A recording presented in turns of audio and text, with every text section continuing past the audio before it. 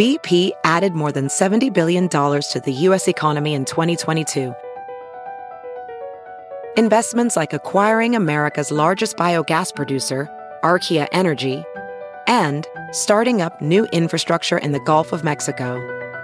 It's and, not or. See what doing both means for energy nationwide at bp.com/investing in America. Hey, it's Kaylee Cuoco for Priceline. Ready to go to your happy place for a happy price? Well, why didn't you say so? Just download the Priceline app right now and save up to 60% on hotels. So whether it's Cousin Kevin's Kazoo Concert in Kansas City, go Kevin, or Becky's Bachelorette Bash in Bermuda, you never have to miss a trip ever again. So download the Priceline app today. Your savings are waiting. Go to your happy place for a happy price. Go to your happy price, Priceline. The following podcast is a Dear Media production. Welcome to Raising Good Humans. I'm Dr. Lisa Pressman, and today's episode we are talking about nightmares versus night terrors, what to do, how to respond, and how to tell the difference. And joining me is Dr. Helen Egger, who is a professor of child and adolescent psychiatry at the New York University Langone Health, and also the former director of the NYU LH Child Study Center. She's also the head of Little Otters and the author of dozens of papers and articles. If you enjoy this episode, please don't hesitate to subscribe, rate, and write a review. And as always, DM me on Instagram at Raising Good Humans Podcast, and have a wonderful Thanksgiving. Not all tantrums are screaming and crying and banging hands against the floor. Sometimes you see other behaviors like breath holding or head banging. How can we address those kinds of tantrums? So I'll treat them separately. Holding breath, for most children, they're going to stop when they need to breathe. So I would not get too worried about that. They're not going to, I have never, perhaps it's happened, but I think it would be very rare for a child to hold his or her breath until they passed out. So you would respond the same way as you would? I would not worry about that. Okay. So people can just continue to be present, regulate themselves, and wait for that to stop. Yes, and it will stop. Head banging, I think, is really, focuses on what we talked about before about safety, right? So if your child is actually, banging his head against a floor or some hard surface, that's not okay, right? And so in that case, you would want to either have the child have pillows around them, right? Bonking your head on pillows is different than bonking your head on the floor. I think if a child is repeatedly hitting his head to the extent that it is causing bruising or, contusions in any way, then I would really seek help. Mention it to your pediatrician, but also consider either help from a parenting coach or specialist who can help your child not do this behavior, or consider whether or not there's some other underlying developmental or mental health challenge going on. A couple of other scenarios, or maybe you have some of what are tantrums, but just present as something else. So I think that the question that parents ask, and I think also mental health professional asks, is when should we be worried about a child's tantrum? And I think that's a very important thing to answer, because particularly for children 6 and under, the way they may express their distress and upsetness may be in tantrums. And it may be a sign that there are some other issues going on that you need to get help for from a mental health specialist. So I'm going to tell you about what is this sort of key thing to look for if you're wondering if you should worry about tantrums. The first thing is frequency. Is your child having tantrums nearly every day? If your child is having tantrums almost every day, then that sends a little, it doesn't mean that there's a mental health challenge, but it's something that you want to think about and keep in your mind. The second thing is, who is your child having tantrums with? I mentioned earlier that all children have tantrums with their parents.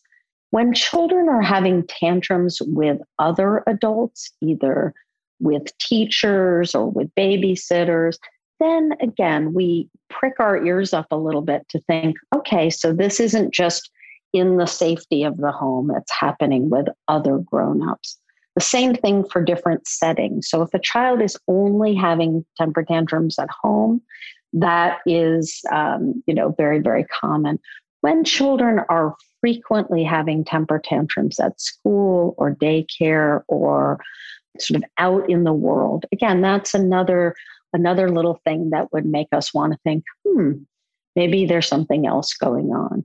The other thing that we see with what we call sort of atypical tantrums is that they are triggered often by intense negative emotions, so anger and frustration. And they happen when kids are transitioning from one activity to another activity. And lastly, kids who have temper tantrums that just are coming out of the blue and you have no idea. The way I describe that is, do you want to wear your red shoes or your blue shoes? And then you have no idea what happened. Your child has just devolved lost it. One of those things doesn't say that they're a problem. It's more that you want to look at how frequent they are. How pervasive are they in the different relationships that your child has and your different settings? What are triggering them? Is it really negative emotions and these out of a blue and transitions? Then if you think about those things, then you might have some concern.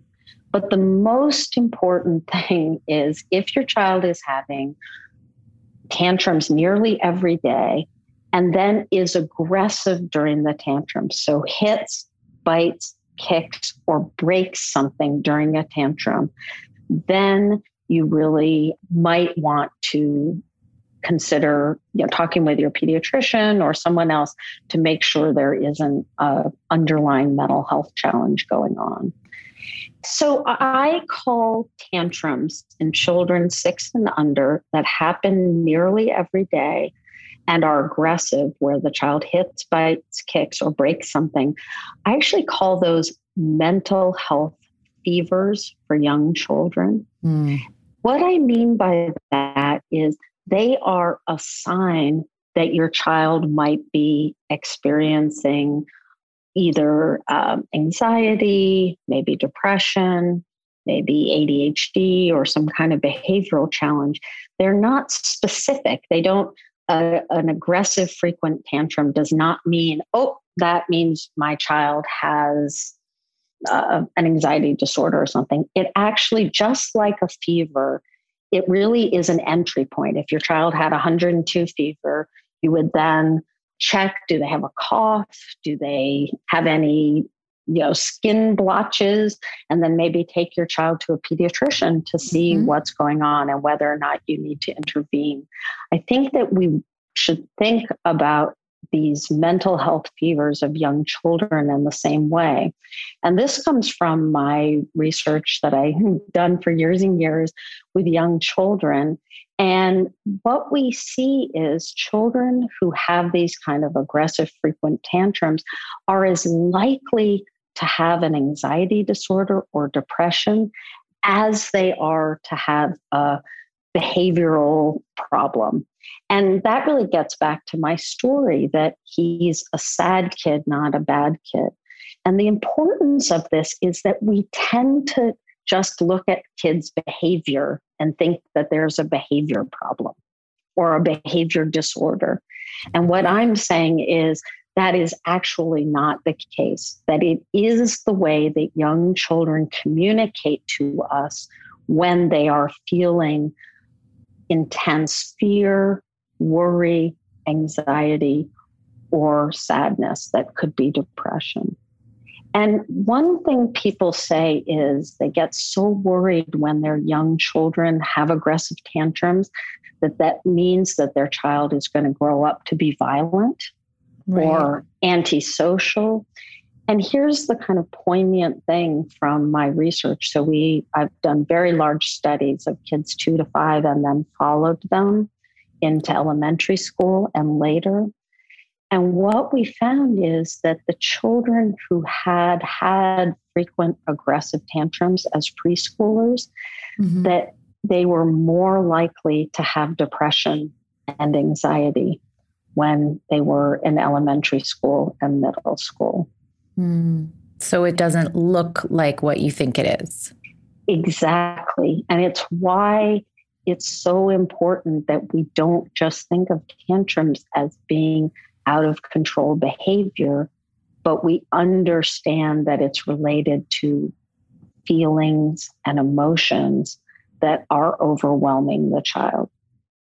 Warby Parker is the most fun for me to do ads for because I wear glasses pretty much at every moment when I'm not sleeping. And these are my glasses of choice. And I have so many different looks and you all see them all the time.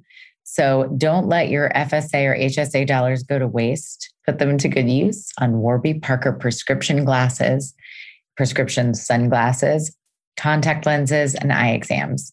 Warby Parker is committed to providing exceptional vision care online and in stores, offering eyeglasses, sunglasses, eye exams, and contact lenses. Glasses start at $95, which includes the prescription lenses. And this is super easy and convenient. You just try Warby Parker's free home try-on program. You order 5 pairs of glasses to try on at home for free. You keep them for 5 days, and there's no obligation to buy. Ships free, includes a prepaid return shipping label. I mean, everything is so convenient. You do nothing. Just try on 5 pairs of glasses at home for free at warbyparker.com/humans. So I'm going to show on my Instagram all my different glasses from Warby Parker. You can tell me which ones you like the most. I get interrupted asking where my glasses are from all the time, and they are always from Warby Parker. I have rose gold glasses. I've got rose gold with navy cat eye tips. I've got plain black nerd glasses. I've got sunglasses. I have tortoiseshell glasses. I'm a little out of control with the glasses, but Warby Parker makes it easy and fun. And when you are someone who needs to wear glasses all the time, it's nice to be able to change them up and feel great about them. From the creators of the #1 podcast for curious kids and their grownups, Wow in the World, comes a new intergalactic musical podcast. That's right, you heard that correctly, featuring travel blogging aliens, Flip and Mosey. They set their sights on Earth when their spaceship takes an emergency crash landing, and now they have to wait 3,000 years for an interstellar tow truck to arrive. They spend their time traveling all over the planet Earth, meeting different animal species as they try to learn how to be good Earthlings. There's new music from Grammy-nominated artists, the Pop-Ups. You can join them every week for a new musical adventure as Flip and Mosey bring conservation into the conversation for both kids and grown-ups. You can listen to episodes of Flip and Mosey's Guide to How to Be an Earthling everywhere right now, or ad-free and 1 week early by subscribing to Wondery Plus Kids on Apple Podcasts, or Wondery Plus in the Wondery app, or 1 week early on Amazon Music. You know I love a good podcast, and how fun to get kids started on podcast listening with high quality podcasts like Wow in the World and Flip and Mosey. You can listen to episodes of Flip and Mosey's Guide to How to Be an Earthling everywhere right now. Gaps in the diet shouldn't be ignored. We want to get most of our nutrition from food, but over 90% of women aged 19 to 50 are not getting enough vitamin D from their diet, and 95% are not getting their recommended daily intake of key omega-3s. Ritual's Essential for Women 18 and Older multivitamin was formulated by exhaustive research to help fill nutrient gaps in the diets of women aged 18 plus. It is formulated with nutrients to help support brain health, bone health, blood health, and provide antioxidant support. But Ritual also invested in a university-led clinical trial to prove the impact of the Essential for Women 18 plus multivitamins, which shows to increase vitamin D levels by 43% when taken regularly and omega-3 DHA levels by 41% in a 12-week period. Ritual is committed to third-party testing from USP and the Non-GMO Project, traceable and vegan-friendly ingredients, and always clear communication.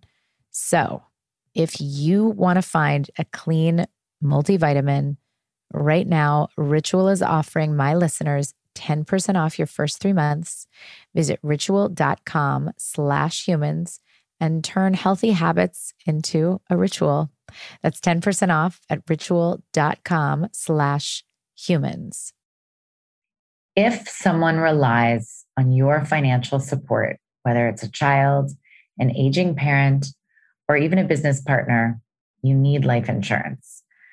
Life insurance can give you peace of mind that if something happens to you, your loved ones would have financial cushions to pay for things like rent, mortgage, loans, education costs, and everyday expenses. It's not fun to think about, but having coverage through your job may not be enough. Most people need as much as 10 times more to properly provide for their families. Typically, life insurance gets more expensive as you age, so it's smart to get a policy sooner rather than later. Just way before you're even thinking about this, head to policygenius.com, answer a few questions about yourself, and in minutes, you can work out how much life insurance coverage you need, compare personalized quotes to find your best price, and you can save 50% or more on life insurance by comparing quotes with Policy Genius. They have experts who help you understand your options. The Policy Genius team works for you, not the insurance company, so you can actually trust them to give you unbiased help and advocate for you at every step until you're covered. No extra fees. There's no selling your info to third parties. And you can head to policygenius.com to get your free life insurance quotes and see how much you could save. That's policygenius.com. policygenius.com. So this is, goes off into 17 other conversations. So we have to have you back. One thing that I just want to touch on is another adjacent behavior. I don't know if it's related at all, but as you're saying this, I'm like, oh, we should maybe touch on this. But when you do see predictors of that, of childhood depression and anxiety, how you respond and how you intervene and support earlier, I imagine your research, you probably could speak to that now, actually. What am I saying? Well, yeah, completely. The thing that's important is that the rates of these disorders in little kids is the same as at other ages, and that the earlier we identify them, the better. That's the essence of my message. Can we briefly address what you mentioned a little bit before, bedtime tantrums and responding at a time when you're trying to transition to bedtime? And then how does it look in the middle of the night or a couple hours after sleep? And how can parents distinguish a tantrum from a night terror, from a nightmare, from a just, I want to check in the middle of the night? Absolutely. And this is sleep, and as any parent will tell you, sleep is the holy grail, and that there's so many different ways kids' sleep gets disrupted. So the first thing to realize is that different kinds of disruptions in sleep, like nightmares, waking up during the night, having difficulty falling asleep, or having difficulty staying asleep, can be associated with anxiety disorders, with depression, and with some other syndromes. So they can be signs that there's something going on that you might want to look at. And a distinction that's very important is the difference between nightmares and night terrors, because they are very different things. And I will certainly tell you, as a parent, my twins had night terrors at the same time. It was the freakiest thing. One would start having a terror and then the other one would start, and they would do it in tandem. Wow. So you can imagine how hard it is to stay regulated and calm when you have two little 3-year-olds having these night terrors, which can be just screaming, but actually kids can get up and sort of run around, and you really can't reach them. They're in this kind of sleep state that you can't reach them. So here's the good news. Night terrors are not associated with mental health problems, period. So night terrors can be really scary, particularly for parents, because a child will suddenly wake up screaming, and kids often will get up and sort of run around and seem like they're, you can't reach them and you can't kind of snap them out of it. These are common in childhood. Sometimes they happen because a child is tired. Maybe they missed some sleep, they didn't get their nap, or you're in a new place because you're traveling. But the important thing to realize is, again, trying to stay calm, trying to soothe your child if your child will let you rub their back or just comfort them. And that usually kids then will go back to sleep and they won't have memories of the night terror in the morning. And as a parent, you get the kid back to sleep and then your heart is beating and you're like, can I get back to sleep? Because I'm really freaked out. But while it's hard when it's happening, it's not worrisome. And it is not a behavior that is associated with mental health challenges. And if it lasts in a prolonged way, do you need to seek extra support or they'll grow out of it? Most kids grow out of it. I mean, in rare cases, there could be some neurological something going on. So I think if it is happening, very, very often, or seems to be persisting, I would certainly talk with your pediatrician. But for the most part, it will happen and then kids will grow out of it. And I think it's reassuring to know that it seems like they're in terror when they're experiencing this, but it's not something that lays down memory. They're not going to remember the experience of it. Okay. Can you distinguish now the nightmare from the night terror? So nightmares tend to be, the child wakes up because they've had some very scary dream. And it's different than night terrors because if the child starts crying or screaming and you come in, you can talk to your child, right? They're there with you. They can tell you, I had a scary dream, or maybe they may not remember it, but they're not in that kind of sort of fugue state that kids who are having night terrors have. It is difficult with really little kids who, often don't have the language to tell us what was scary in their dream. And, all kids have nightmares. I mean, we have all had that experience.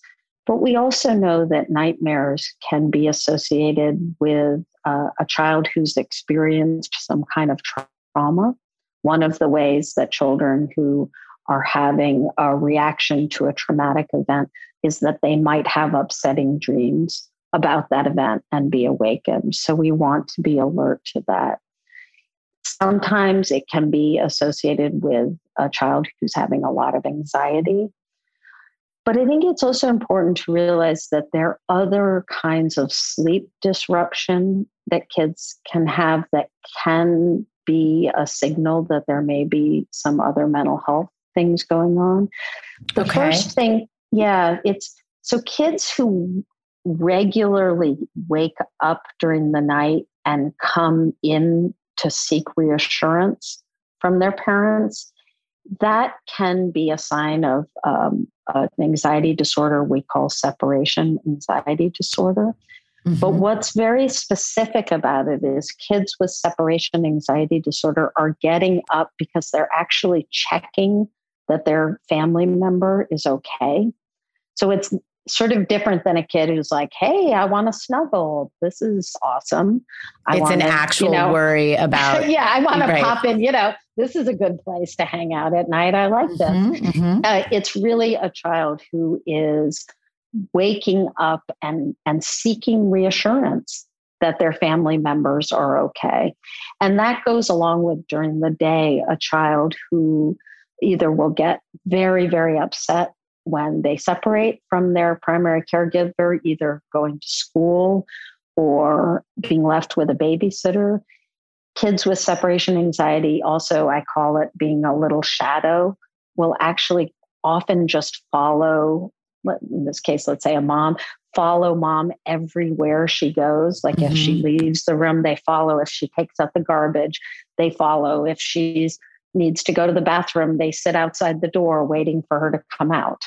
It's really this, if I let this person out of my sight, something bad might happen to them. And that's really the worry and the anxiety that's linked to separation anxiety. It's that if I am separated from this person I love, they're never going to come back, or something really bad is going to happen to them. And we know, what's interesting about separation anxiety is this is a common stage that children go through when they're babies. And it's evolutionarily important, actually. So I think it's very common for, kids 9 months old, and for about 6 months during that, when they would get upset when they're separated from you.